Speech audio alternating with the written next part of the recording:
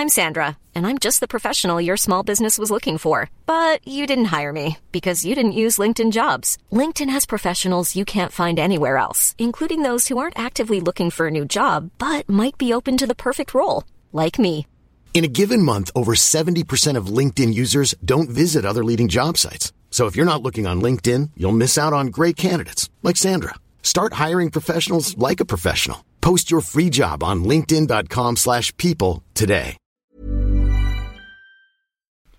Hello and welcome back to the EPL Roundtable. I'm your host, Kevin DeVries, and as always, if you'd like to reach us to the podcast, you can do so by either tweeting us at EPL Roundtable or emailing us at eplroundtable@gmail.com. Alright, some of you already know what this is. In fact, if you've looked at the title of this show, you probably know what this is. This is going to be part 2 of our 2020-2021 season review. Of course, I'm joined by the marvelous Dave Hendrick, who you can find on Twitter at TwoFootedPod. It's also the name of his show. If you're Googling it or looking for it on the podcasting apps, I think it shows up under EPL Index Podcast. So either of those things, be sure to check him out. He's fantastic.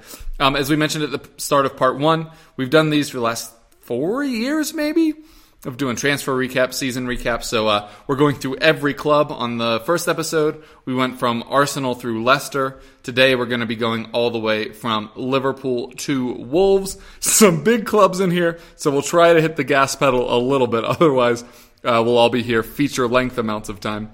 But anyway, Dave, I figure we'll start off with you. Obviously, not the season Liverpool we're hoping for coming into it. Lots of devastating injuries. Maybe a little bit of a title hangover, but you still managed to get top 4 regardless. Yeah, I mean, you can break our season into 3 parts. So if you look at the season up until Christmas, where we beat Crystal Palace 7-0, that's 14 games in, and we were top of the league. We were the best team in the country through the first 14 games. Our only defeat was to Aston Villa, that bizarre 7-2. But we were top. We'd lost Van Dijk.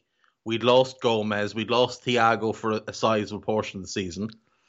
And then it all came tumbling down around our ears.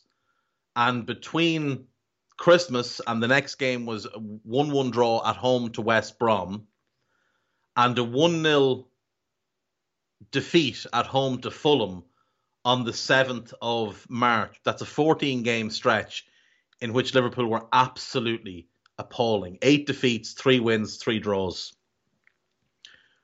Relegation form for 14 games, having topped the table for 14 games. But then the last 10 games, again, we were the best team in the country, the best record over the last 10 games. 8 wins, 2 draws. And managed to not just get top 4, when at one point we looked dead and buried. We were 8th after 28 games.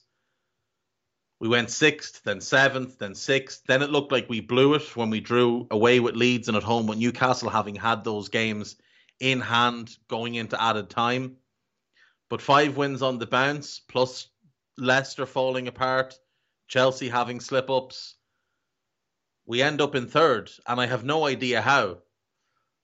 I would say for the first 14 games, I think it's an A because we were top of the table. For the last 10, it's an A. But that middle 14, that is an F- of a run. So overall, I think it's a B. I think it's not what we hoped for. We'd obviously hoped to retain the title. And I think if we'd had a full-strength team, I think we'd have won the title at a canter. But it is what it is. 3rd will do. We'll have to reload. We get Van Dijk back for next season. We already have Ibrahima Konate coming in. I think we saw in that last 10-game runs exactly what Thiago Alcantara is going to be for this team.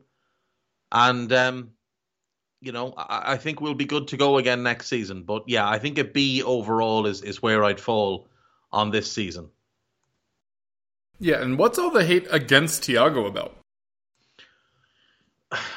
Part of it is there are some portions of the Liverpool fan base who don't like the idea that he might replace Jordan Henderson in the team. Part of it is that he's not the typical type of midfielder we see in the Premier League, in that he doesn't get a whole lot of goals or assists, but that's not what he does. He's a controller.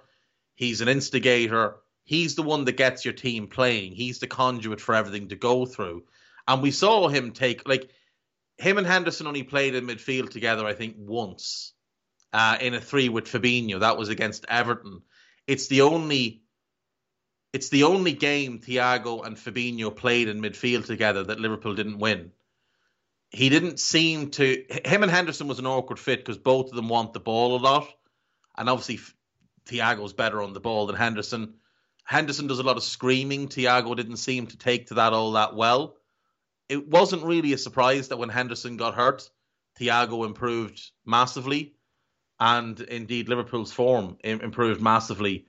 Now, it's not just about Henderson. It was about how everything else slotted in. But Henderson at centre-back was a major issue through that bad run. And when he got hurt against Everton and Liverpool just had to play centre-backs because they had nobody else, the team sort of settled and found its groove. So next season, it's going to be an issue Klopp will have to sort out. I think he's going to have to figure out what to do with Henderson moving forward because at 31, another injury-plagued season. That's now 4 out of the last 5 where he's missed substantial amounts of time. He hasn't played over, I think, 2,100 minutes in a league season. I think he's only done it once since 14-15.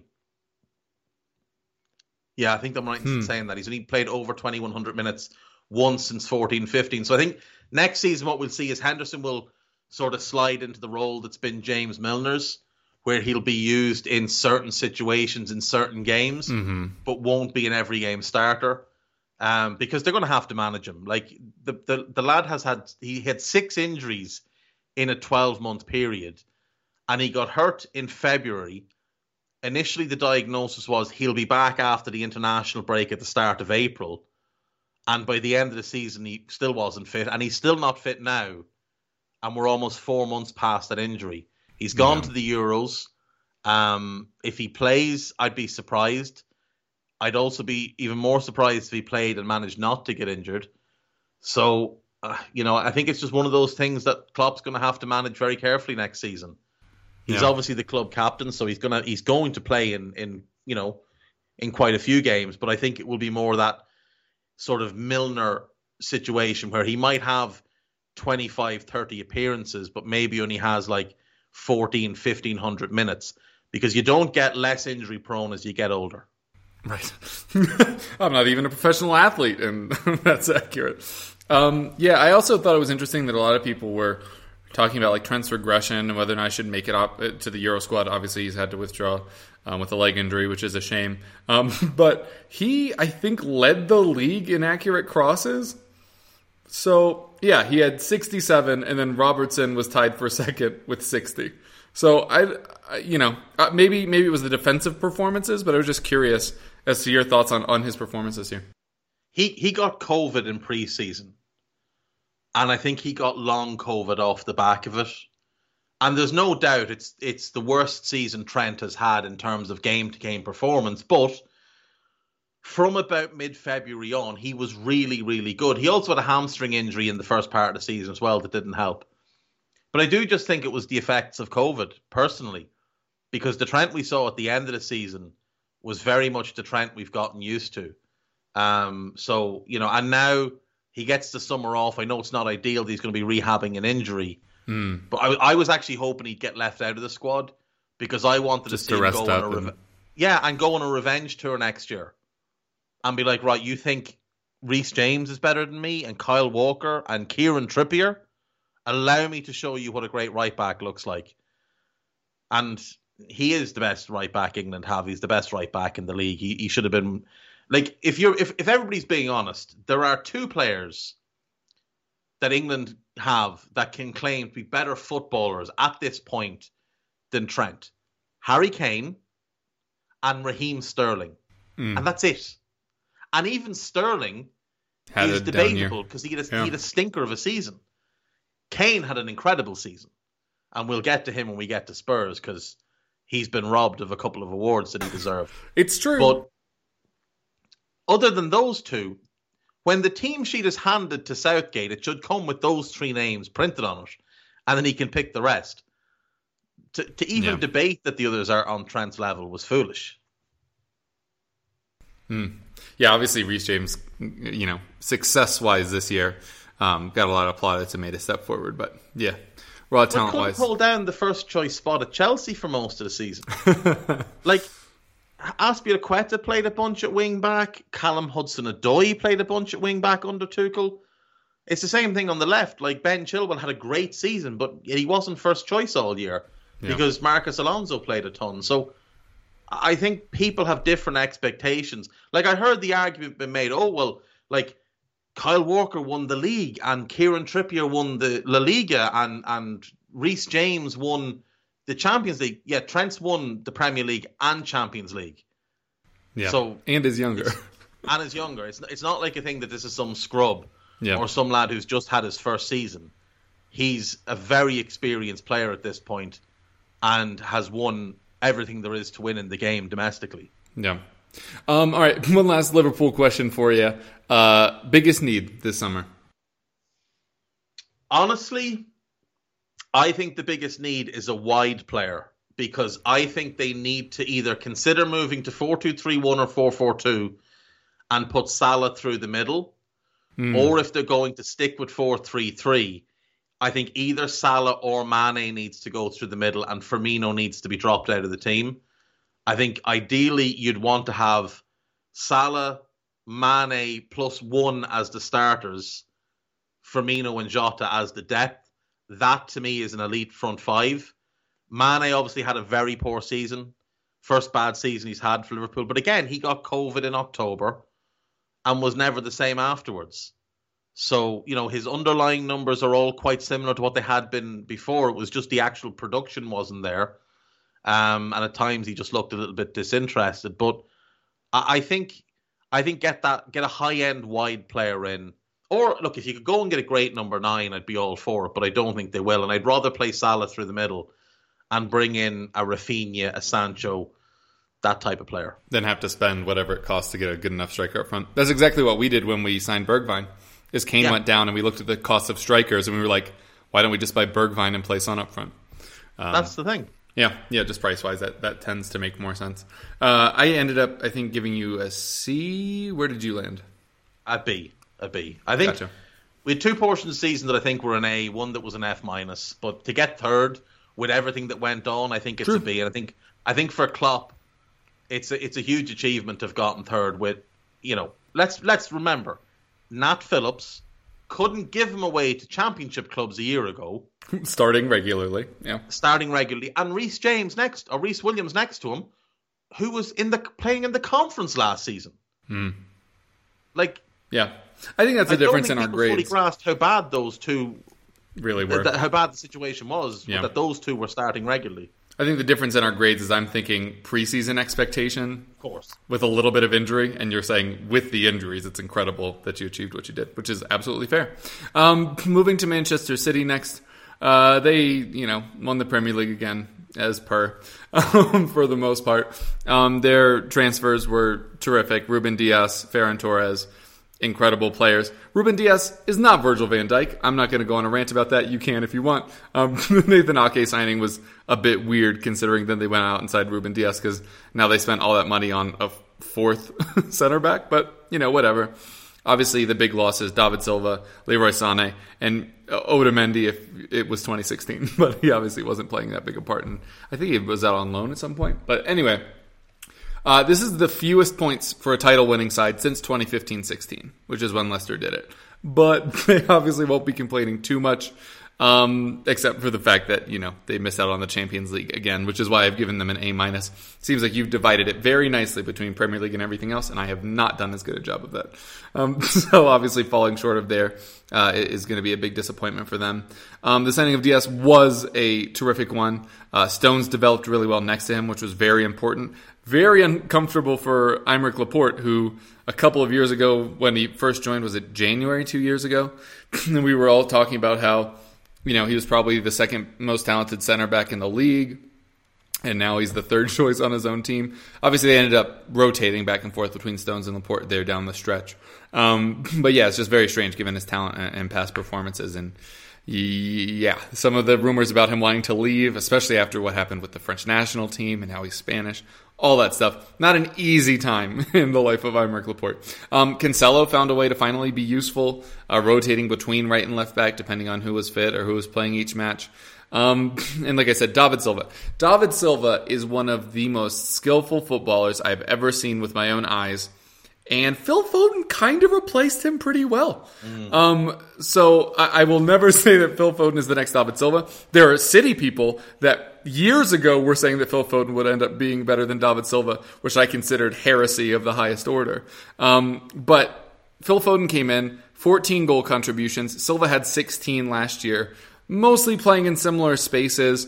Just the talent on that kid is unbelievable. You were talking about, who can claim a spot more strongly than Trent being Kane and Sterling. In a year or two, Foden's going to be on that list of the 4 or 5 names in pen, and then you give Southgate Sancho, or whoever next is a pencil. Him, Sancho, I think Declan Rice, Bellingham. Like, that England team is going to pick itself in a couple of years. Like, you'd be hard-pressed not to look at Bellingham, Rice, Mount and go, that is the midfield. And then say Foden, Kane, Sancho as the attack. Foden out wide. With Foden maybe on the right, cutting in, Sancho on the left, Kane through the middle with Rashford, Greenwood, and Sterling as depth, or Rashford, Greenwood, and Saka. Like, England's attacking options are going to be insane. Yep. For sure. This is not going to be breaking news when people listen to this, but it's breaking news for me and you now. David Ornstein has just tweeted, Aston Villa close to completing signing of Emi Buendia from Norwich. Will be a club record sale for Norwich in £30 million plus add-ons and a sell-on clause. Personal terms agreed. Medical done. The Getafe sell-on was bought out a while ago. So it looks like Arsenal have missed out on Emi Buendia, who seemed to be their top target for the summer. But a great signing for Villa, and now we wait and see. Because the assumption will now be that that's Grealish gone. We'll wait and see. I don't think it means Grealish gone. Yeah, me either. I think he'd either be able to play on the opposite side, and depending on what you want, you could either do Bertrand Traore or him. And then whenever Grealish does get injured, because you said the big thing is if we get to see Grealish play a whole season, is now you have a player that's comfortable playing out wide and being creative at the same time, which is exactly. What they missed the second Grealish. I wonder if they might go to 4-2-3-1 with Luis and McGinn as a 2, Watkins as a kind of on the right but narrow, because Matty Cash will bomb on outside him. Buendia on the left, Grealish is a 10, and maybe they go back in for Tammy Abraham, who they tried to sign last summer. Yeah. If they got him, they're going to be a problem if they get a recognised number 9. Watkins had a good season, but he's not going to get you 25 Premier League goals. I think Tammy Abraham in that team could get you 25 league goals. I'll be honest. If I have Watkins and I know how much it costs to get Tammy Abraham, I have no reason to think that Watkins couldn't get there. It's possible. I don't know. I'm not saying that you're not right. I'm just saying I'm not sure it's worth the money. It's possible, but if Watkins is your lone source of goals in the team and those goals dry up, because Buendia is not a big Premier League goal scorer, Grealish is not a big Premier League goal scorer, then you've got to go and find goals in that wide role. Now, maybe they do that. Maybe they bring in a goal-scoring wide player rather than a number 9 and leave Watkins through the middle. And that could work as well. Villa could be a problem next season. If they get a couple more of that kind of level, especially a centre-back, they'll be problematic. Yeah. For sure.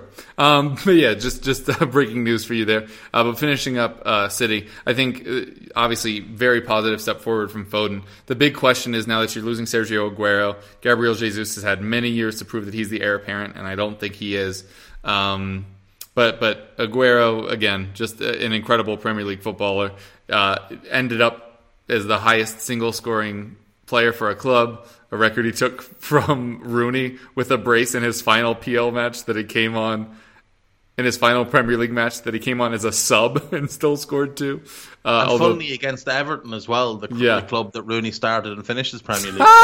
That's funny, and I will say their defence was not particularly uninviting of Aguero snatching that record. But obviously a very, very good season for Manchester City, especially considering everything that was going on that led to struggles at a lot of the other big clubs. But that Champions League final is going to bite. They're closer now, I guess, they need a striker. So, maybe that Champions League final loss is why they're going to stump up £150 million or whatever it winds up costing Kane.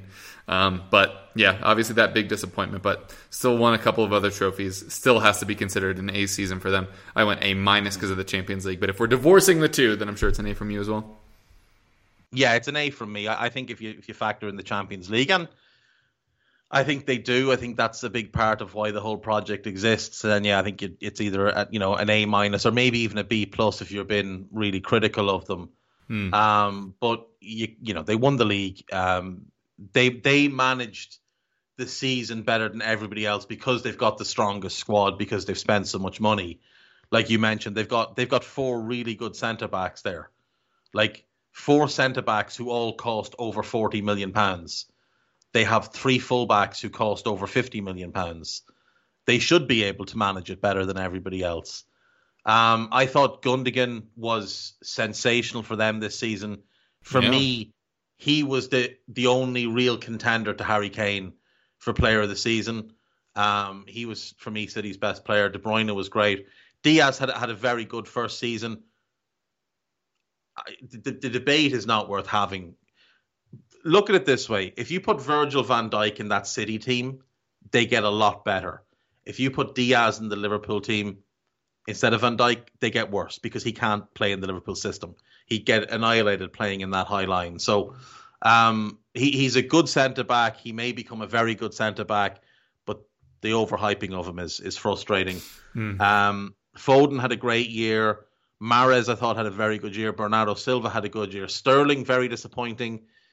The injuries to Jesus and Aguero, disappointing. But I actually thought when they went on that great run, after having a disappointing start, they went on that great run and they were playing without a striker. Yeah. And they were playing like positionless football with with Walker joining the 2 centre-backs as a back 3, Cancelo stepping into midfield next to Rodri to form a platform and a defensive shield in front of that back 3. And then the other 5, Gundogan, De Bruyne, and then normally Sterling, Mahrez and Foden as a front 5, and all of them rotating position. They were just sensational. If he'd done that in the Champions League final, they'd be the champions of Europe. Instead, he left Rodri out and got a little bit too snazzy with himself. But look, a good season, but a season that they've had before. Yeah. They were aiming for more. At one point, they looked like they were on for a quadruple. Chelsea took both the FA Cup and the Champions League away from them. So I would give them an A based on the Premier League season. Right, Manchester United next. Second in the table.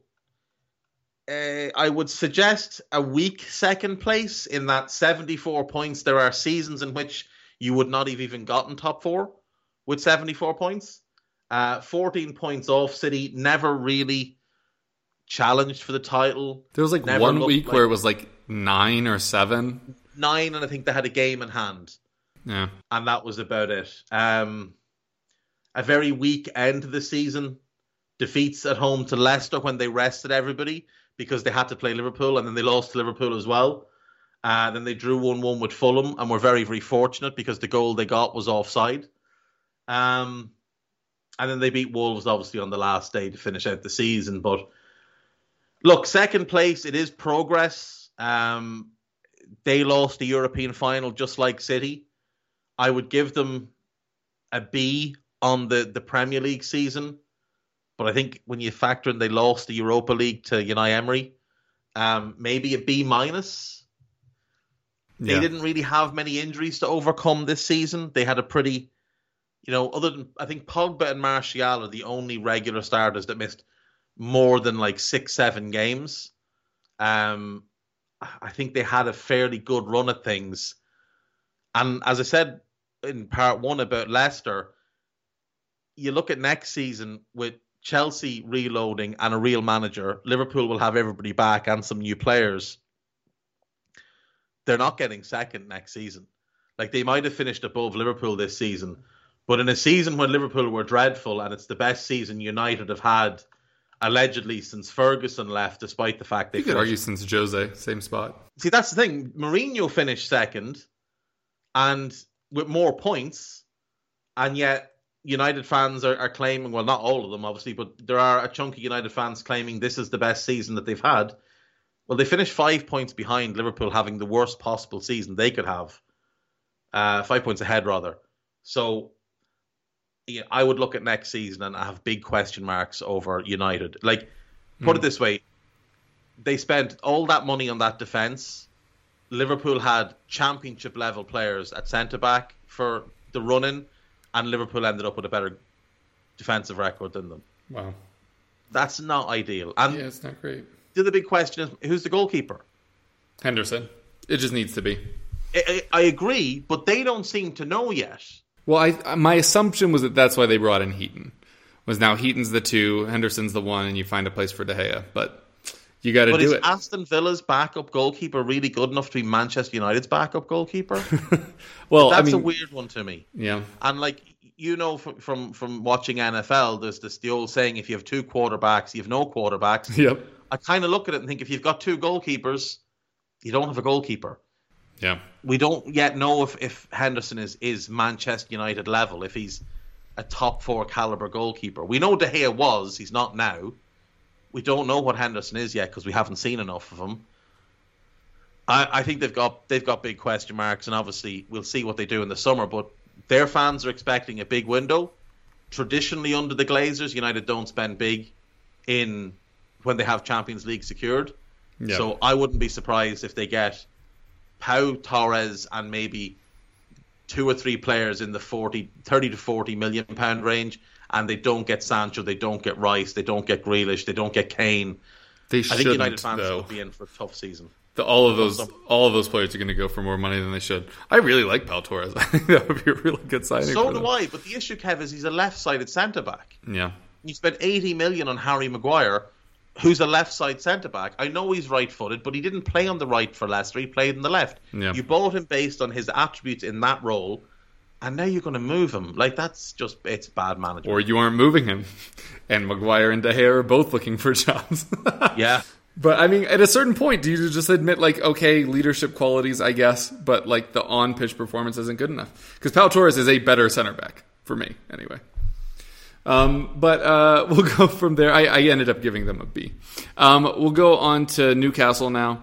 There was a lot of doom and gloom surrounding Newcastle for long stretches of the summer I guess it wasn't actually a summer. It was like September because of the weird COVID stuff affecting the lengths and timings of seasons. But when it seemed like they were going to get that buyout finally, didn't end up happening. Season starts.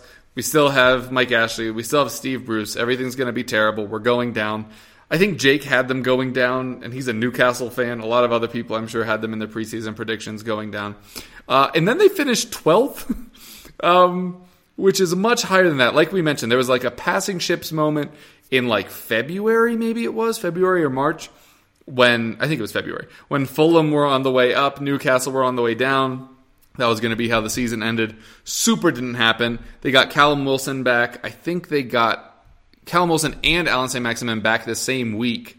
And then they got Almiron back the weekend before that. And then just things entirely changed. Pretty good end to the season. Pretty decent results. Some scalps that they got that were probably above what any Newcastle fan would have even hoped.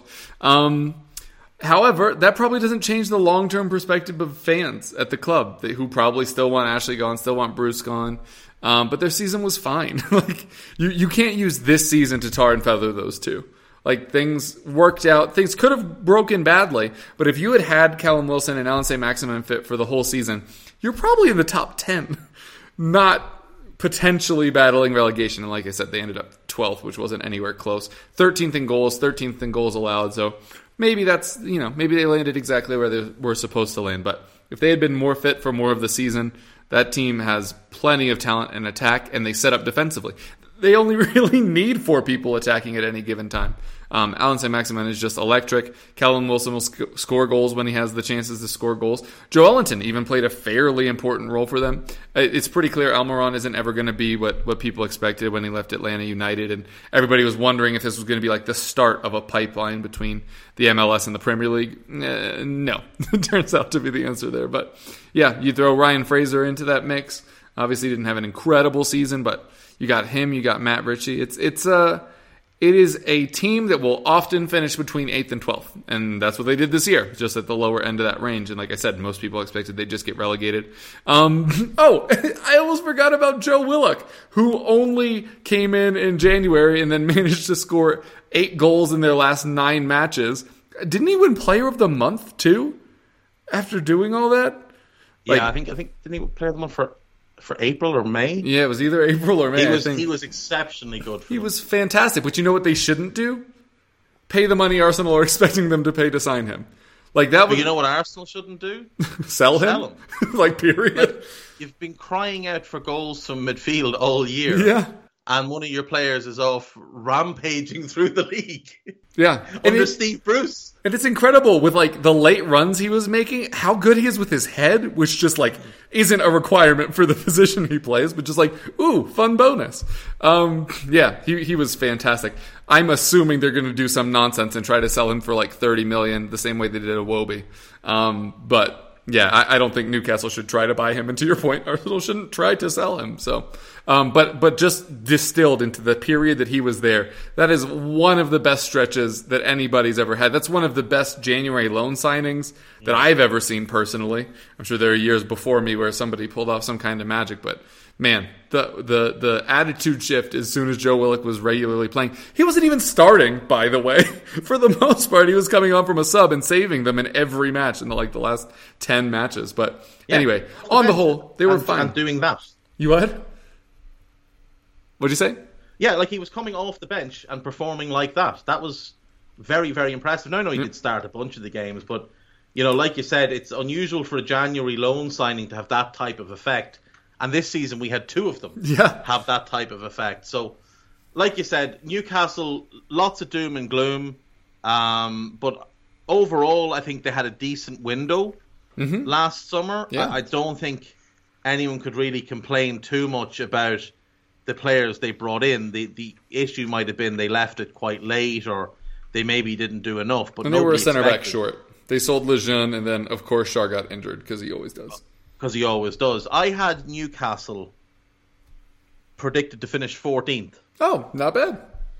Which wasn't bad. Now, look, don't give me too much credit. I predicted West Ham to go down. But, such is life. The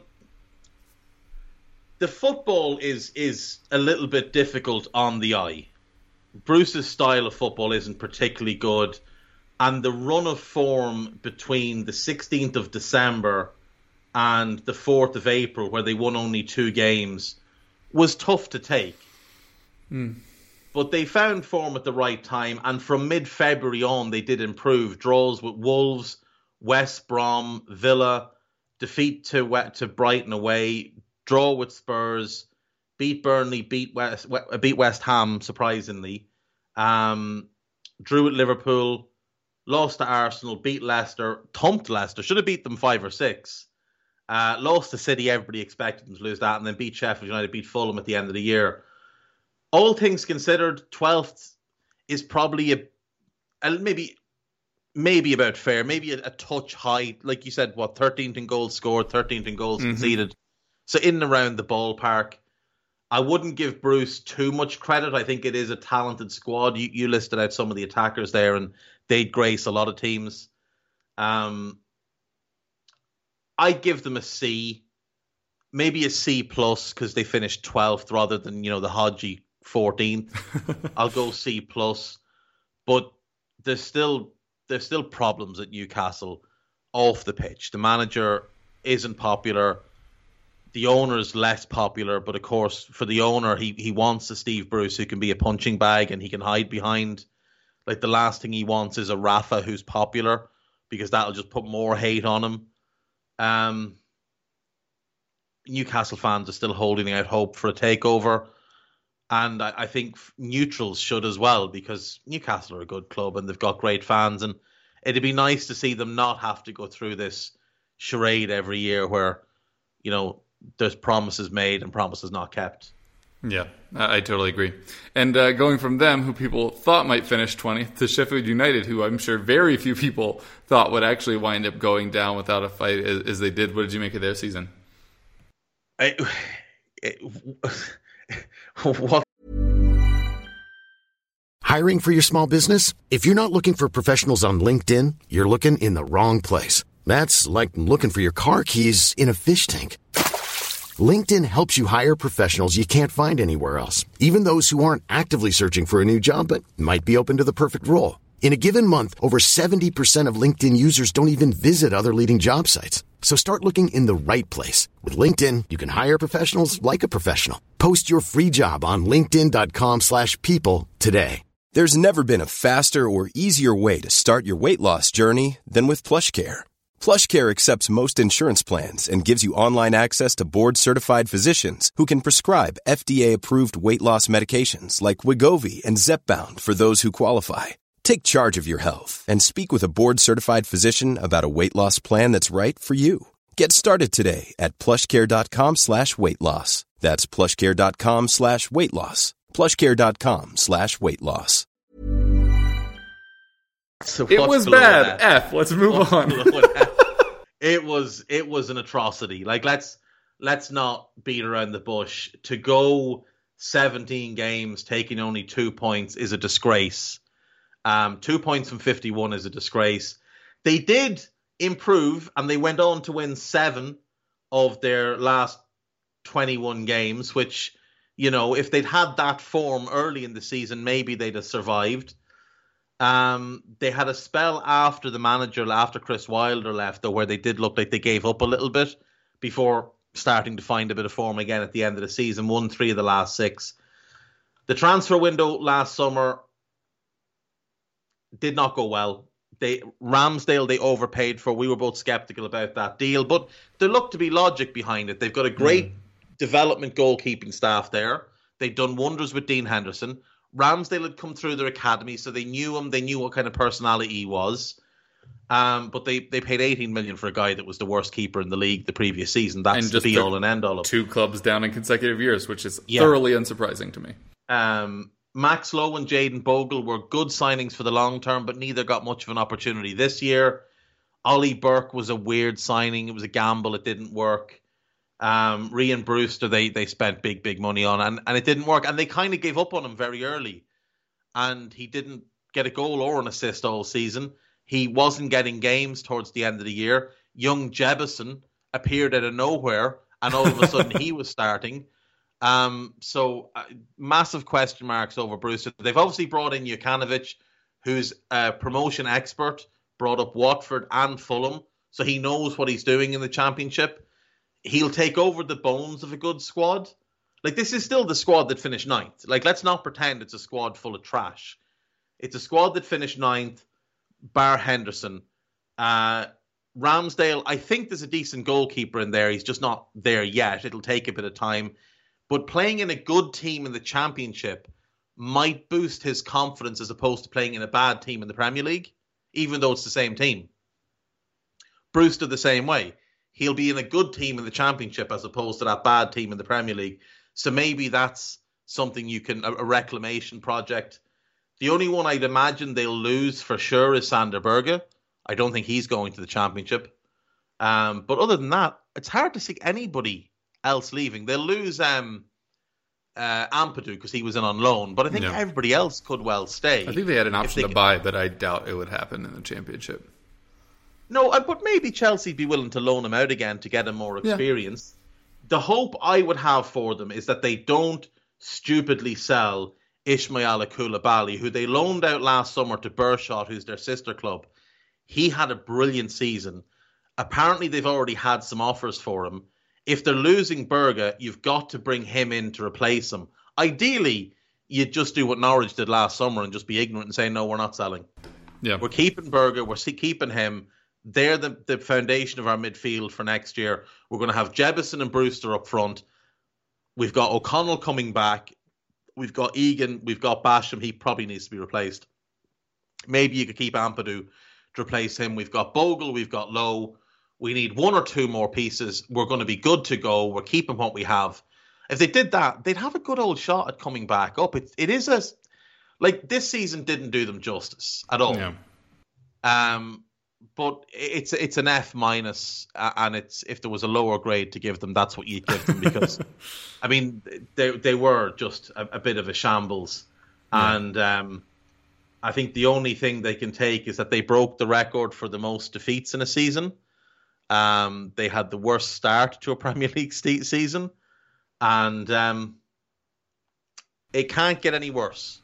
Yeah, that's all I'd say. It can't get worse. And in theory, it'll be one of the best squads in the Championship day one. Like we've seen what Ryan Brewster can do there. Like you mentioned, O'Connell missed the entire season, which I think damaged them far more than anyone would have expected. But yeah, they should be fine. Moving on to Southampton next. I wound up giving them a D. They finished 15th. They were 19th in goals allowed. Like that is not good. You mentioned earlier them being down there, and I'm sure that'll catch some people by surprise. Last transfer window, we gave them a C- in the summer. And the question was largely, have they actually improved their squad? And our thought at the time was basically that they hadn't. And that definitely bore out. They finished with 9 fewer points than they had in 1920. The high point was very clearly the Liverpool win based on the reaction that Hasenhüttl had. And then basically everything went down in fire trash after that. Ings and Ward-Prowse were pretty terrific. Che Adams, I thought, finally took a step forward. 9 goals, 14 goal contributions is more than they were getting from him before. And, you take the good with the bad with Ings. He's going to, have random 1 to 2 week injuries, and knowing that Che Adams can at least keep the goals flowing without him, I think is an important thing for them to know. I think I still believe in Hasenhüttl. It's weird, the long stretches of terribleness they go through. Didn't really settle on a goalkeeper. The back four wasn't very convincing. I don't know how much of that is a him thing versus a squad thing. But on the whole, you're sticking with him another year for sure. If anything, I think you're lucky because if he'd had another good season, he'd probably be gone. If he'd had a good season, he'd probably be a front runner for the Spurs job. Yeah, I would not be surprised. And if you told me that last year, I would not have hated it. The squad definitely needs improvement, either from development within, because they do have a fairly young squad, or bringing in transfers. If they don't, they could be a sneaky relegation candidate next season. Yeah, I totally agree. I mean, you look at the lack of depth. They had one right back in Kyle Walker-Peters and one left back in Ryan Bertrand and no backups because they loaned Jan Valeri out to Birmingham. And one's gone now. And Bertrand is gone now. And he was injured for a bunch of the end of the season and they had to play a centre-back there. Vestergaard fooled people early in the season into thinking he was some sort of great defender. Yeah. And the hope will be that somebody stopped watching them around Christmas time and gives them a bunch of money for him and they can rebuild. They need a lot this summer. They need a goalkeeper. They need a new left back, a backup right back, although they could just bring Valeri back. They need an extra body in midfield. They own 3 centre midfielders. They own 4. One is Lamina, who they have no interest in. But he does have a year left on his contract. So it's probably worth... And he was decent enough last year. Try to work him back in. So give him a chance. You've got him, you've got Romeo, you've got Diallo, you've got Ward-Prowse. That's a good group. Get one more ball player in who you can make sure James Ward-Prowse doesn't have to play every minute of every game again before you break him. They need one in there. They probably need another striker. The big question mark is what's going to happen with Ings. He's got a year left in his contract. He hasn't really shown any inclination to sign a new deal. If he's not willing to stay, you're going to have to sell him this summer because Southampton can't afford to lose him for free. Like you said, Adams took a big step forward from after lockdown last season. He actually started scoring goals. He hadn't scored up until that point, but the patience they showed him paid off. And like you said, 14 goal contributions this season is impressive. Good players in between the lines and Armstrong, Genepo. I thought Minamino had moments where he looked really, really well suited to them. Don't know if they'll have the interest in keeping him, but possibly. I also don't think he's going to make it at Liverpool. No, he's not making Liverpool. He's not a Liverpool player. He will be sold this summer or loaned out again, but he won't be at Liverpool next year. They have a big summer on. They need quite a bit. There's questions over the ownership. They're Chinese owned, and a lot of the Chinese ownership around Europe are either selling up or really tightening the purse strings because their government is telling them to do so, bring their money home. Happened with Suning at Inter, in case people are wondering what's going on there. Yeah, and Wolves are for sale as well. So they're Chinese owned too. That's, there's West Brom, they're Chinese owned, so keep an eye on them too. It's a big summer for Southampton, but yeah, right now, it's hard to look at them and think they won't be in the relegation mix next season because they need so much. They were top. They won on a Friday night this season and were top. Wow, I didn't even remember that. That's the kind of season that they had. You look at, they beat Liverpool, and that was obviously a great result for them. They were very, very excited by the result, and rightly so. And they were sixth when they won that game. And then they didn't win a game. They lost 6 in a row, drew 1, lost 2 more, won 1, lost 2 more, won 1, lost 2 more. Like, they were just atrocious from when they beat Liverpool onwards. Really, really poor. Only 4 wins after that Liverpool win.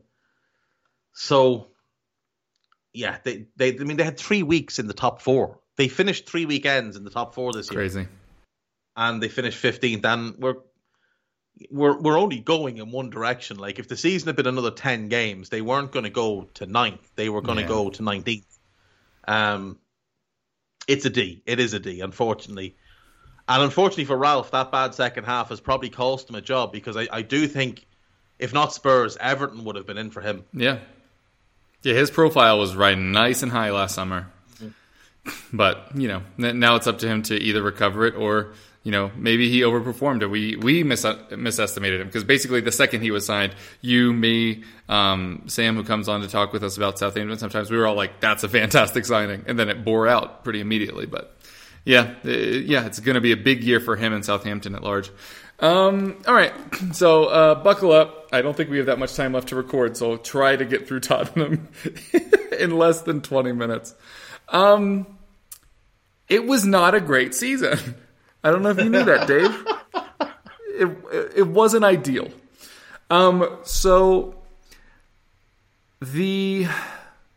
Wow.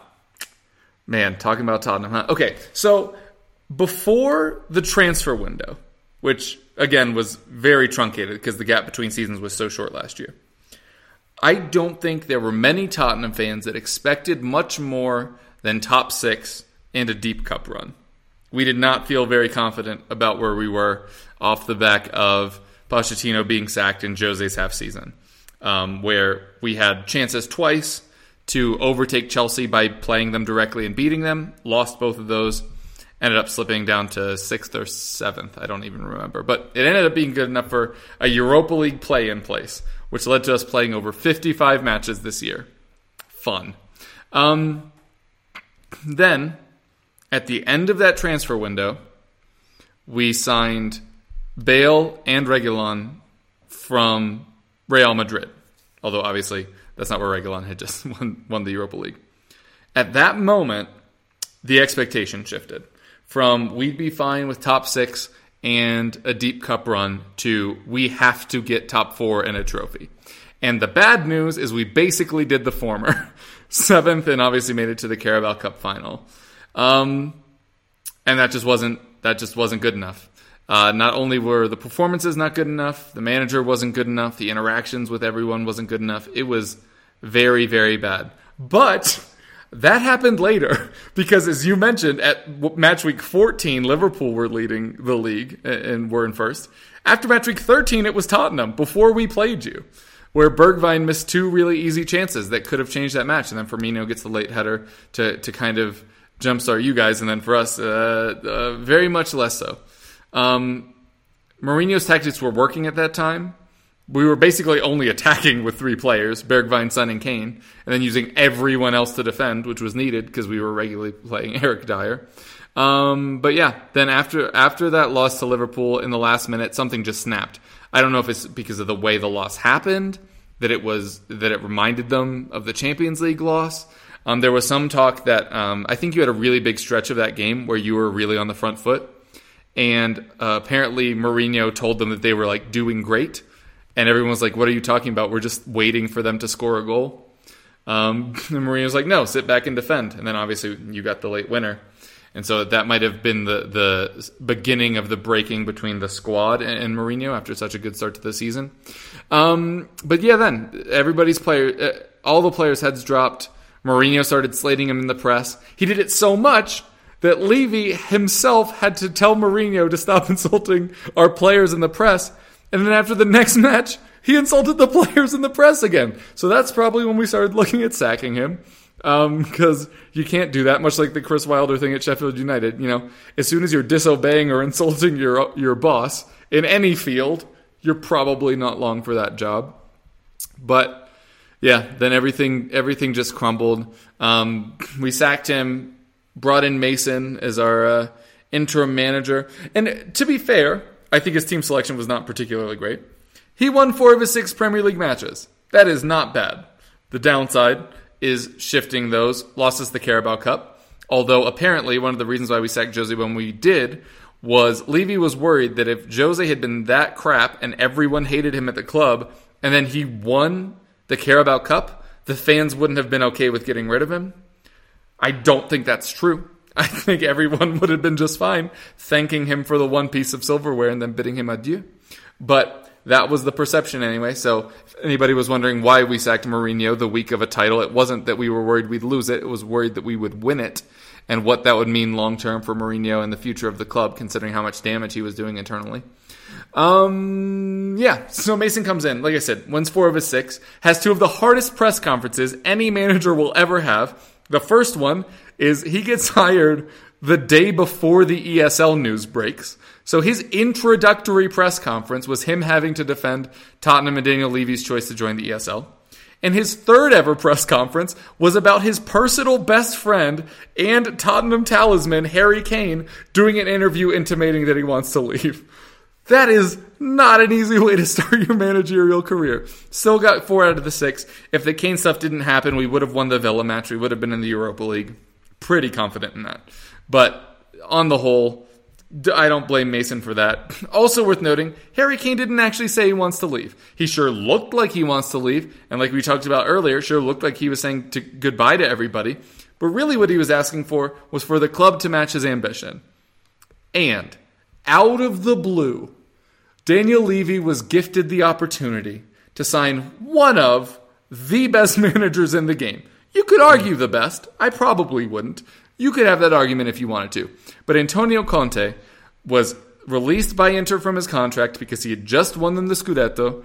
And he was like, I need to keep my players and buy new players. And they're like, sounds great. Here's what's going to happen. We're going to sell your players and there's no money for new players. So Conte gets released into the wild. Brief rumors with the Madrid job, but then that ends up going to Ancelotti. Now Tottenham are the biggest club that needs a manager. And Antonio Conte is a very big manager that needs a club. We still have Harry Kane. You got Son. You still got Toby. You still got Hugo. There's pieces there. Pieces that have to win now. But there are pieces there. You actually look at the squad itself. It actually weirdly lines up with Conte's tactics, where you could have used Ben Davis as a left-sided center back, or Joe Rodon, who's right-footed but comfortable on the left. Suddenly, Doherty looks less like the worst signing in the history of all time, because now he can play as a right wing back. You have Son as the Lautaro, the Kane as the Lukaku, Højbjerg is a Brozovic-ish role. Bergwijn would actually probably be really good as a left midfielder with some defensive responsibilities. Or as a wing back? Yeah, like or just traditionally shift him, yeah. Like, it weirdly would have worked out really well. Also, if you don't want to play Steven Bergwijn on the left as a wingback or a left midfielder, you know who would be incredible if he didn't have to worry about defending? Sergio Reguilón, who is fantastic. Had a terrible back half of the season. And you know who'd be a really good backup for him? Ryan Sessegnon? Ryan Sessegnon. Yeah. Your squad is ideal for Conte. Yep. You want a Barella-type box-to-box midfielder? Yeah, because it's not There's Tanguy Ndombele. Yep. Oh, there's Giovanni Lo Celso, who could play the Eriksen role. Yep, as could Dele Alli. Toby in the middle of a back three, that extends his career. Yep. You probably need ideally you'd want to buy 2 flanking centre-backs and a new goalkeeper. I'll be honest with you, fine. If there was literally no money, Davinson Sanchez on the right side of a 3 where his mistakes of not being able to track anyone, Toby could cover him. Add that mobility over there. And Ben Davies on the left. Exactly. Or Rodon or Tanganga. Like, all of a sudden, you're like the squad kind of makes sense if you're looking at it through the Conte lens. But then, all of a sudden, both Conte realized who Levy was, and Levy realized who Conte was. And this is like a week into negotiations, which is just what's so absurd. Of course we had to try for Conte, of course. And I'm not shocked that we missed out on him. What I'm shocked by is how late in the hour it got before Conte realized that Levy just wasn't going to spend all the money that he wanted. And Levy realizing that Conte maybe wouldn't work with the young players as well. Like, neither of those things are surprises. How did that come up in day 6 of negotiating?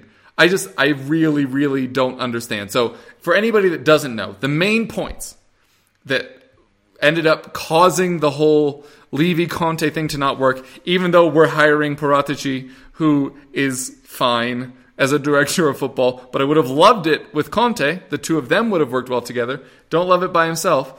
The issues that were had were amount of spots on the coaching staff. I don't know if I've mentioned this before. Antonio Conte just won the Scudetto, beating Juve for like the first time in forever amount of years.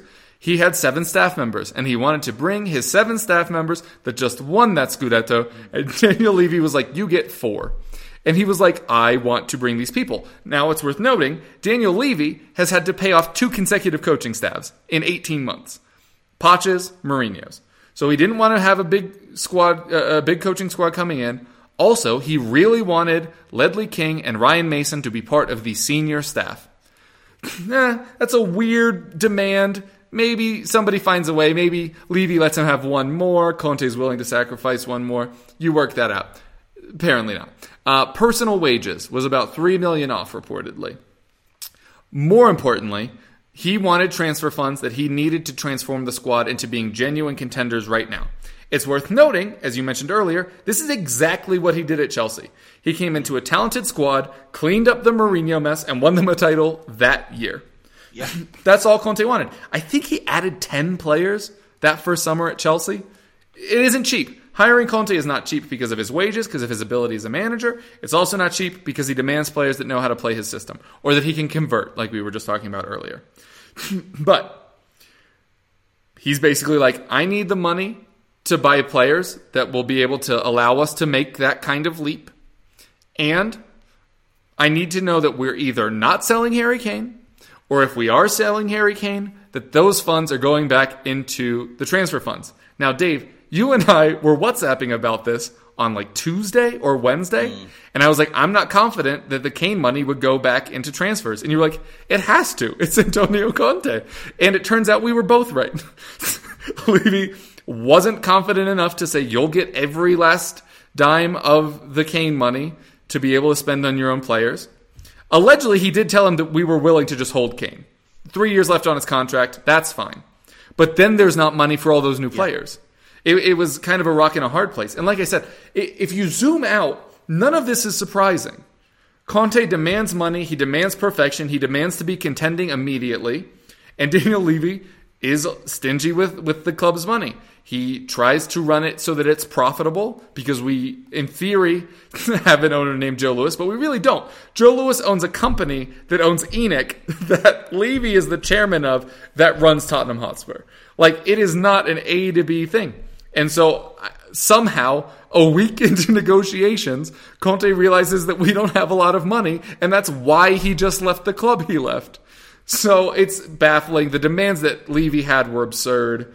Like I said, I think on the 6th or 7th day of negotiations, they just both went full mask off, and all these things that should have been, fungible, they should have been able to be negotiated around. Levy was like, I can't promise you that you need to have money. And Conte was like, but I need money. He was like, I thought you wanted to win. And Levy was like, I do, but not by spending money. That sounds awful. So it's really just, embarrassing that this has gone through. As I'm sure you know, Dave, and a lot of people that follow me on Twitter, I was driving the Conte train the second he was released by Inter. Because you don't just luck into that kind of manager being available to you while there are no other big clubs available to him. As soon as it was announced that he left Inter, I tweeted, in my opinion, he should be the next Spurs manager. Yep. And he should have been. And he should have been. Like, if you have an opportunity to get Conte, you get Conte. I don't care if he wants to bring 17 staff. If he wants to put his family in positions at the club, you do it. If he wants an extra $3 million a year, you give it to him. If he wants some funds, you give it to him. But you look at the squad, right? Lloris is a good goalkeeper, no longer a great goalkeeper, but he's a serviceable goalkeeper. He had Handanovic at Inter, similar level, right? Joe Hart's not great, but he is what he is, and Alfie Whiteman's a talented young goalkeeper. Goalkeeper, you could say, boxed off for this season, fine. Back three, I think Tanganga is really good. I think Tanganga, but he's a center back, and Mourinho thought he was a right back for who the hell knows why. But if you play Tanganga on the right of a three, Toby in the middle, and buy a left-footed centre back, like I've pushed for 2 years, Abdou Diallo of PSG is desperate to get out of there. Then you've got Rodon. You'd have Davinson, Rodon, and Davies as backups, right? That leaves you with Eric Dyer to sell anywhere. Get anything you can. If you get 15 million from him, take it. You could play Doherty and Bergwijn as your right wing backs. That means you can sell Aurier. Okay, you've got Reguilon and Sessegnon as your left wing backs. Perfect. You've got Højbjerg and Winks as your Brozovic deep lying playmaking. I think Winks would have genuinely seen a renaissance under Conte. So do I. But then you've got, say, for your more creative role in midfield, the more creative box to box, you've got Ndombele and Lascelles, so they can both play that role. You'd probably need a powerful box to box, more defensive kind of presser, like the way he used to use Vidal, the way he used, and that's not Sissoko. That would have to be an outside player. Sissoko could be the backup, but that leaves you with Eric Lamela that you can sell. Okay, so you'd still get a decent fee. You might get again 12. Somebody in Italy will pay over 15 or 20 million for him. Of course they will, and you can also then sell Dele Alli, who doesn't fit in a Conte team. But there's a midfielder at City called Yangel Herrera, who's been at Granada the last 2 years, who would be perfect. And I don't think City would want massive money for him. Maybe 15, 20 million, similar to what they got for Douglas Luiz. But you get him for not a whole lot much more than you'd sell Lamela for. But that you've still got Dele Alli to sell, Aurier and Eric Dyer. You can sell all three of those. You've got Kane and Son up front. You've got Moura as, say, a backup to Son. You need a backup to Kane. You'd have plenty of money to do it. The Spurs squad is really strong. You need, like I said, a left-footed centre-back, one in midfield, and a backup striker. That's three players. It's not the perfect And that's what Kane squad. said, is we were 2 to 3 players away. And if you have Conte and you get those 2 to 3 players, I'm not saying we win the title, but we're seriously contending. You get top 4, easy. And as I said, you've got those players to sell who could fund those moves. Those players could fund those moves. Aurier still has a lot of clubs that like him in Europe. There'll be Premier League clubs that like Dyer. You'll get 12 to 15 for Lamela. And you will get a club that will take a gamble on the talent of Dele Alli. Yeah. You could get an Everton who would go, you know what? 25, 30 million. We'll take a chance on him. We think we can get the best out of him. Somebody might give you the money. Of course they might. And remember, Dele 3 years ago was a £100 million player. Yep. So the talent is there. He just doesn't fit Conte. But if you could sell those 4 players and then fill your 3 needs, the only real weakness you might have is you could say, okay, right wing back's not brilliant. Doherty's good, not great. Bergwijn, we'll wait and see. But at least it's a use of him. And you'd be a little bit unsure about the goalkeeper. But you can fix that in a year. But if you get top 4, you'll have the money to fix it. But the bones of everything at Spurs is good. For me, Kev, the season is a D. Yeah. Because a D for disaster. Because I said at the start of the season, when you closed your transfer window with the players you did, if they don't get top 4 with this squad, with this manager, it's a disaster. And it was a disaster. And he got sacked, and you lost the cup final. Mm-hmm. But overall, I'm giving Spurs an F. because of what they've just done. You had an opportunity to hire one of the 4 best managers in the world. Klopp, Guardiola, Simeone, Conte. If you can get one of those 4, you just do it. You do it no matter what it takes. Yeah. I understand that Levy was probably looking at the Chelsea situation when they had Conte and the massive payoff they had to pay to his staff when they left. Yep. I don't care. Nope. I don't care. You have an obligation to that football club to put that football club in the best possible situation you can to win. And your best player just came out to try to bully you into showing ambition. And you didn't even have to show ambition. You lucked into what would have been something that showed ambition. You'll never get an opportunity again. No. You'll have burnt your bridges with him. You're not going to get Klopp. You're not going to get Pep. And it's unlikely Simeone will ever come to England. Yep. So now you're just waiting for somebody that might grow into eventually being that. Like we did with Poch, who is gone. So yeah.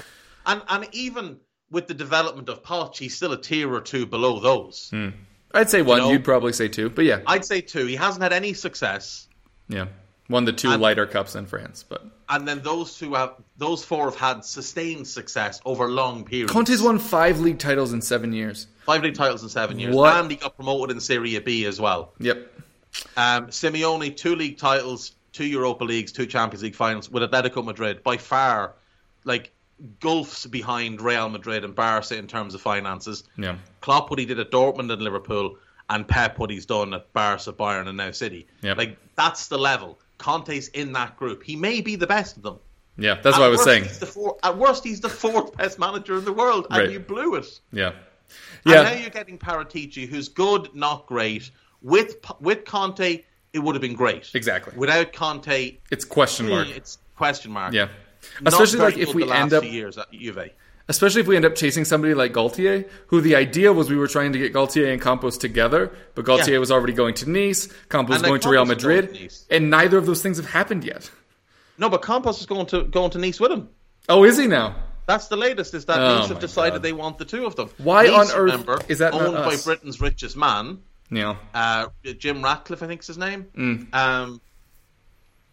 Who is Nice's? I think it's Jim Ratcliffe is his name. But he's Britain's richest. Yeah, Jim Ratcliffe, Britain's richest man, worth about 18 billion, and now he's putting together the team, the dream team that just beat PSG to a title with Poch, by the way.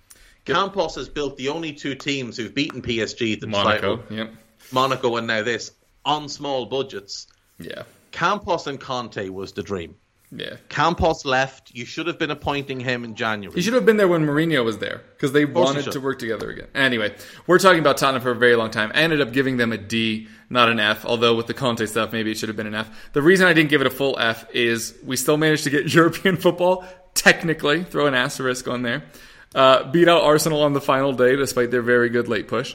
And we got to see Kane and Bale assist each other, a lot. And that's just fun. The fact that Mourinho and Levy were so incompetent that we had a season of Bale and Kane together and we didn't see it until Ryan Mason was our manager is absurd.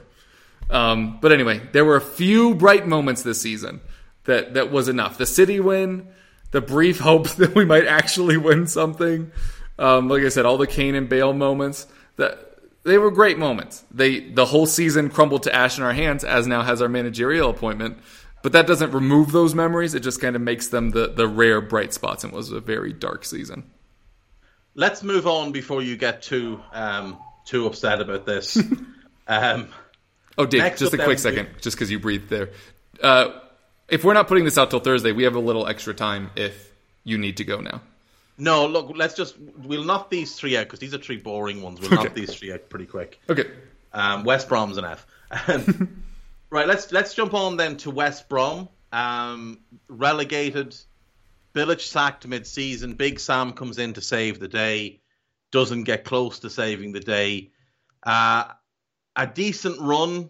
After losing to Spurs, they went on a decent run where they only lost 3 of 10. But then they lost their last 4. Pereira, the one real bright spot. He's someone so in the Premier good. League. Someone's paying a lot of money for him. If you're Norwich, do you get him to replace Buendia? I don't know if he'd go there. Are they big enough for him? I don't know. That's a good point. And I think he'd cost more. I think they'll hold on to him as much as they can. They'll want the same kind of money for him. I think it's an F because they got relegated. But I will say the players they brought in January, Maitland-Niles is good. He should have been in Arsenal. Gallagher's a good player. I know he came last summer, but those two are talented. Yokuzlu was talented. He came in January in midfield. Yeah, he looked to really lose good. all of them and now have to rebuild your midfield and replace Pereira. It's a big task facing whoever it is. It's been rumored that Chris Wilder could be the favourite to go there. But it's a big task. It's a shame to see them go down. I like West Brom. I'd like to see them stay up. And obviously for Dan, it'd be nice to see them do quite well as well. But imagine being up in the Premier League again and you weren't able to go that 1 year and now you're back down. You're back down. And you're probably going to lose Sam Johnston as well, because I'd imagine he'll get a Premier League move, even though I don't think he's up to much. Yeah, we're sniffing, even though we don't have a manager. 76 goals conceded last year. Don't sniff too hard. I would not. I think it's an F for me. Yeah, I don't know how it can be anything other than an F. Like you said, there were bright moments. That early draw with Chelsea should have been a win, but it ended up being a draw. Like you mentioned, Pereira was just fantastic for them this season. The defense was just never good enough. Yeah, and like you said, they brought in Big Sam too late, by the way. There was a chance if you brought him in a month earlier, there would have been enough matches for them to squeak it. But how many points did they end up short? More than 9, because that was down to Fulham. Quite a few. Yeah. I don't know if they. They ended up 13 points off Burnley. Nah, that wouldn't happen. The problem was when Sam took over, they went in a really bad run. Yeah. Like they had a horrible run when Sam took over. They kind of gave up in a bunch of games. Leeds, Arsenal, Villa. It was a really bad start for them. They didn't really get their act together until mid-February, and Sam had taken over in sort of mid-December after the City game. So there was 2 lost months there, and that's what really cost them, unfortunately. Yeah, but yeah, I mean, there's really not that much more to say. Like you said, that their ownership group wasn't even present in England for most of the season or the second half of last season after all the COVID stuff started. Now they might have to sell on. That club's about to be in a lot of transition. And I know we said it last year about Bournemouth, who then actually did fairly well and then had a chance in the playoffs. But I do not have much faith in this squad having a chance to bounce back next year. No, I feel the same. Yeah. I feel the same. All right, on to West Ham, who had a very good season. Just full disclosure, I gave them an F in our summer transfer show. You had them being relegated, so near misses for both of us. But I mean, if you look at it objectively, they signed 2 players from Slavia Praha. They signed a defender who had been washed for about 4 years since he left West Brom, and a promising but in much need of development Said Benrahma from the Championship.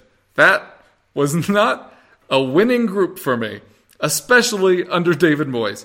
And it certainly looked to be true for the first month of the season. Didn't they? I think they didn't win any of their first 4 matches. And we were like, how long are they going to continue to give Moyes a chance on the second asking of bringing him back? But yeah, sometimes you're just crazy wrong. And I certainly was.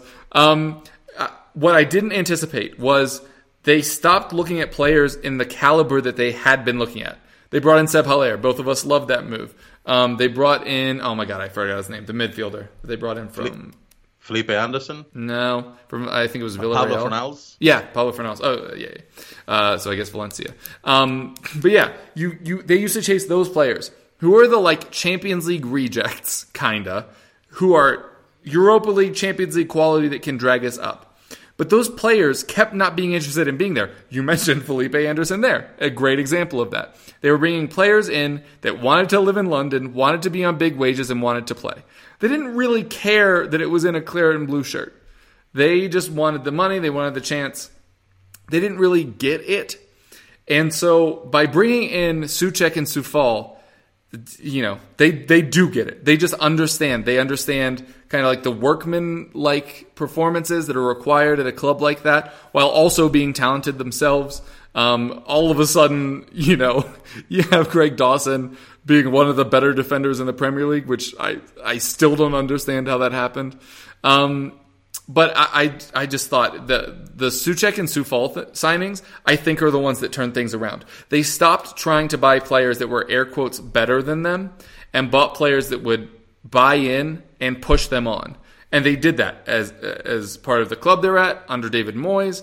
They got it, and they got to work, and they did absolutely fantastically. Souček obviously scored buckets of goals early in the season that kind of dried up as his role kind of shifted throughout the year. The wingbacks, you had Soufal and Cresswell, who were your number 1 and number 2 assisters at the club.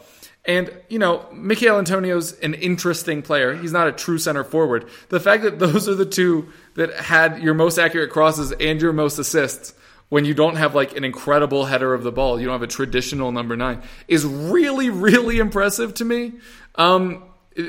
Also, you mentioned earlier, like Joe Willock was one of the best January signings we've ever seen. And then next is Jesse Lingard, who scored loads of goals after he joined. I think it was 9 after he joined in January. Also dried up a little bit towards the end, which is probably why they slipped as far from the top 4 as they did kind of at the final hurdle. But, I mean, what they're building there, I think, is really good. And they should do what they can to keep Moyes. Now, if somebody offers them, like, 20 million plus in compensation, like if Everton just decide that they need Moyes back, you probably let him go. But he's building something there, and I think they're doing it in a much more organic way than when they used to try to overbuy themselves to drag themselves up, and then those players just not giving a shit, to be honest with you. But anyway, they're probably going to try to fend off interest in Rice. I personally don't see the Rice thing. I know loads of people do. I'm fine being wrong if I am. If I was them, I might consider selling, getting a replacement there. If I could get getting a traditional number 9 for 80 million, I'd sell him, no problem. Okay, because gotcha. He's not that level of player at all.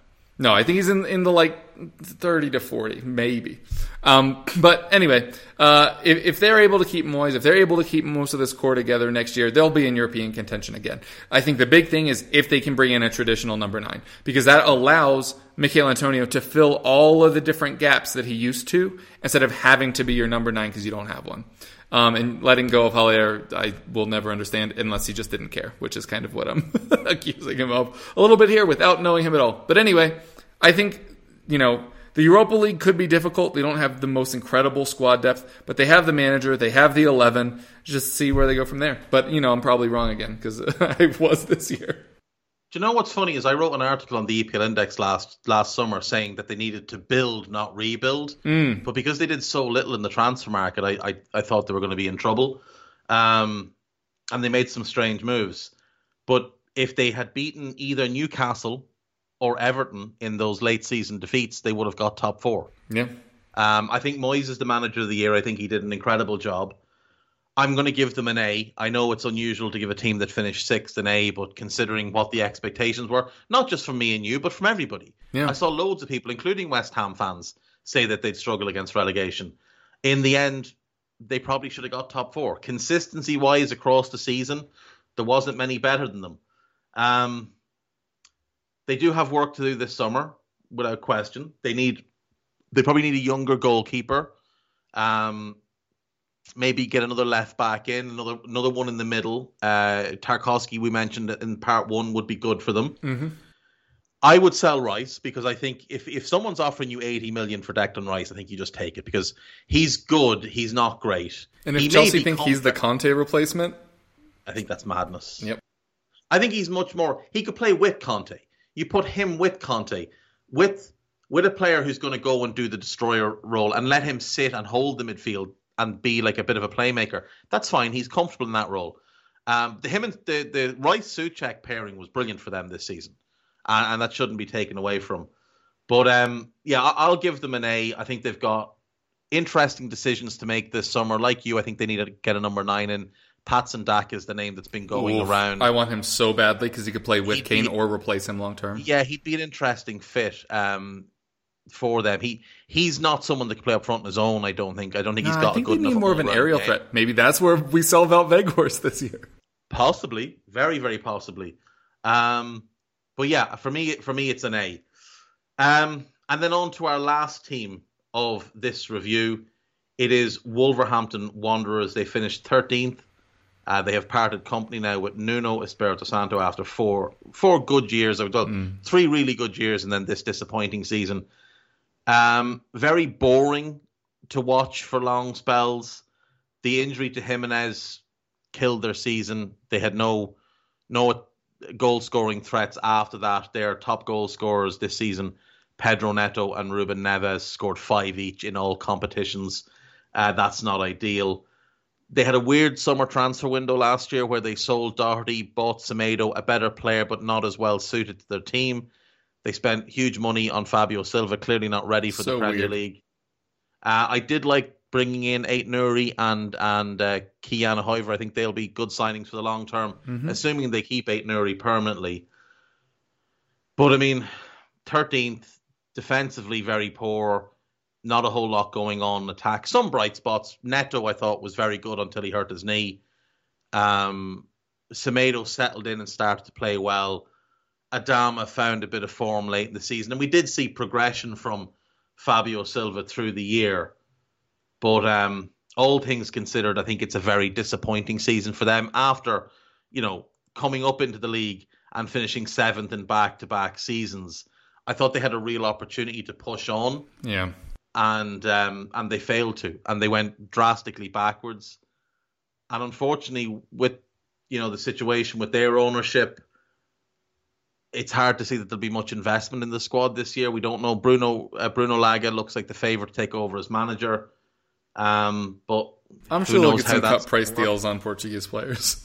Yeah, well, that's part of the problem is that they've limited themselves in terms of who they buy and what they buy. But all things considered, I do think, unless they have like a fire sale and don't replace players, they'll still be fine next season. They'll be mid-table. Yeah. But this season, especially if Jimenez is able to play again, which you can't expect of him, but hopefully. See, that's the thing. What Jimenez do you get back is the big question.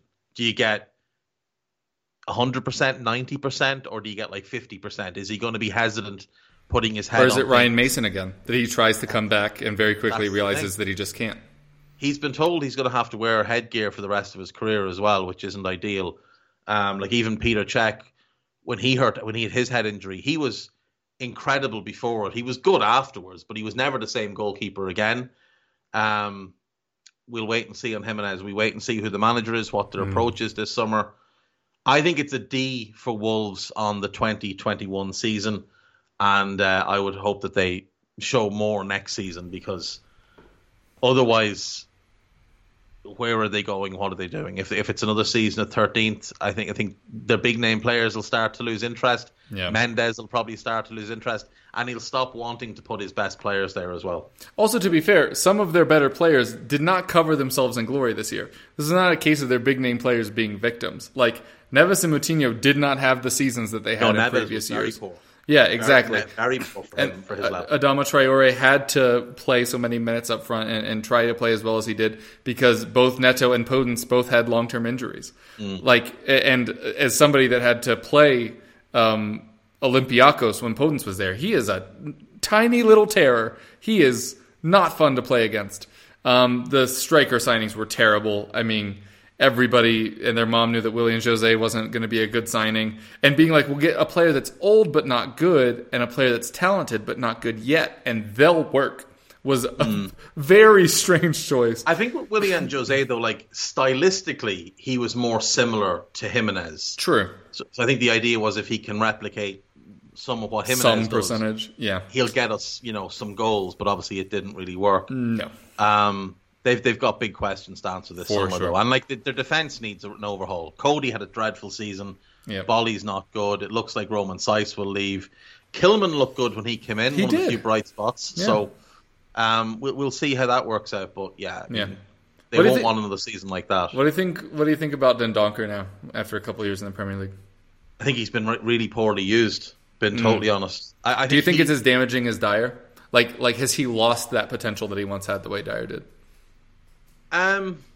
No, I don't think it's as terminal as the Dyer situation. Gotcha. Because I don't think he's been forced out of position as much as Dyer. Yeah. Like Dyer just seemed to lose. He doesn't know how to read the game anymore because he's caught between center back and central midfielder. Yeah. That's the thing. He doesn't know what position he is anymore. Dendoncker still looks like a midfielder. Even when he plays the back, he still looks like a midfielder. Yeah. And I think when they play him and Neves together, it does work for them as long as the wing backs are playing well, the defensive line is holding its shape, and they have a focal point in attack. But when they lose the focal point, none of that's there. Yeah. Right. Yeah, I gave them a D as well. Also, I think I forgot to mention I did give West Ham an A-.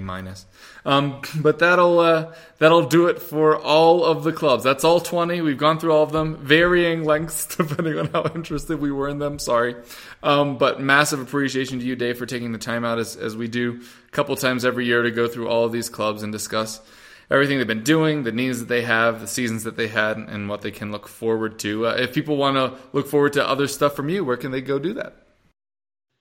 They can follow me on Twitter at TwoFootedPod. They can find the Two-Footed Podcast every day at 4 p.m. On any podcast provider.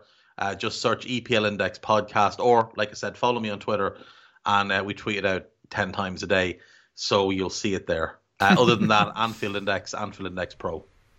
Yeah, and I'm your host, Kevin DeVries. You can find me on Twitter at Kevroff. You can find the show at EPL Roundtable on Twitter, or by searching that on any of your podcasting things, but you've probably already managed to do that if you're listening to this and you've listened to over 3 hours, I think it'll wind up being, of us talking about clubs. So anyway, massive appreciation to all of you guys for listening. Incredible appreciation for Dave for taking the time out to talk with us about all of these Premier League clubs. And folks at home, have a great summer, and we hope you keep listening. Planning for your next trip? Elevate your travel style with Quince. Quince has all the jet-setting essentials you'll want for your next getaway, like European linen, premium luggage options, buttery soft Italian leather bags, and so much more. And is all priced at 50 to 80% less than similar brands. Plus, Quince only works with factories that use safe and ethical manufacturing practices. Pack your bags with high-quality essentials you'll be wearing for vacations to come with Quince. Go to quince.com/pack for free shipping and 365-day returns.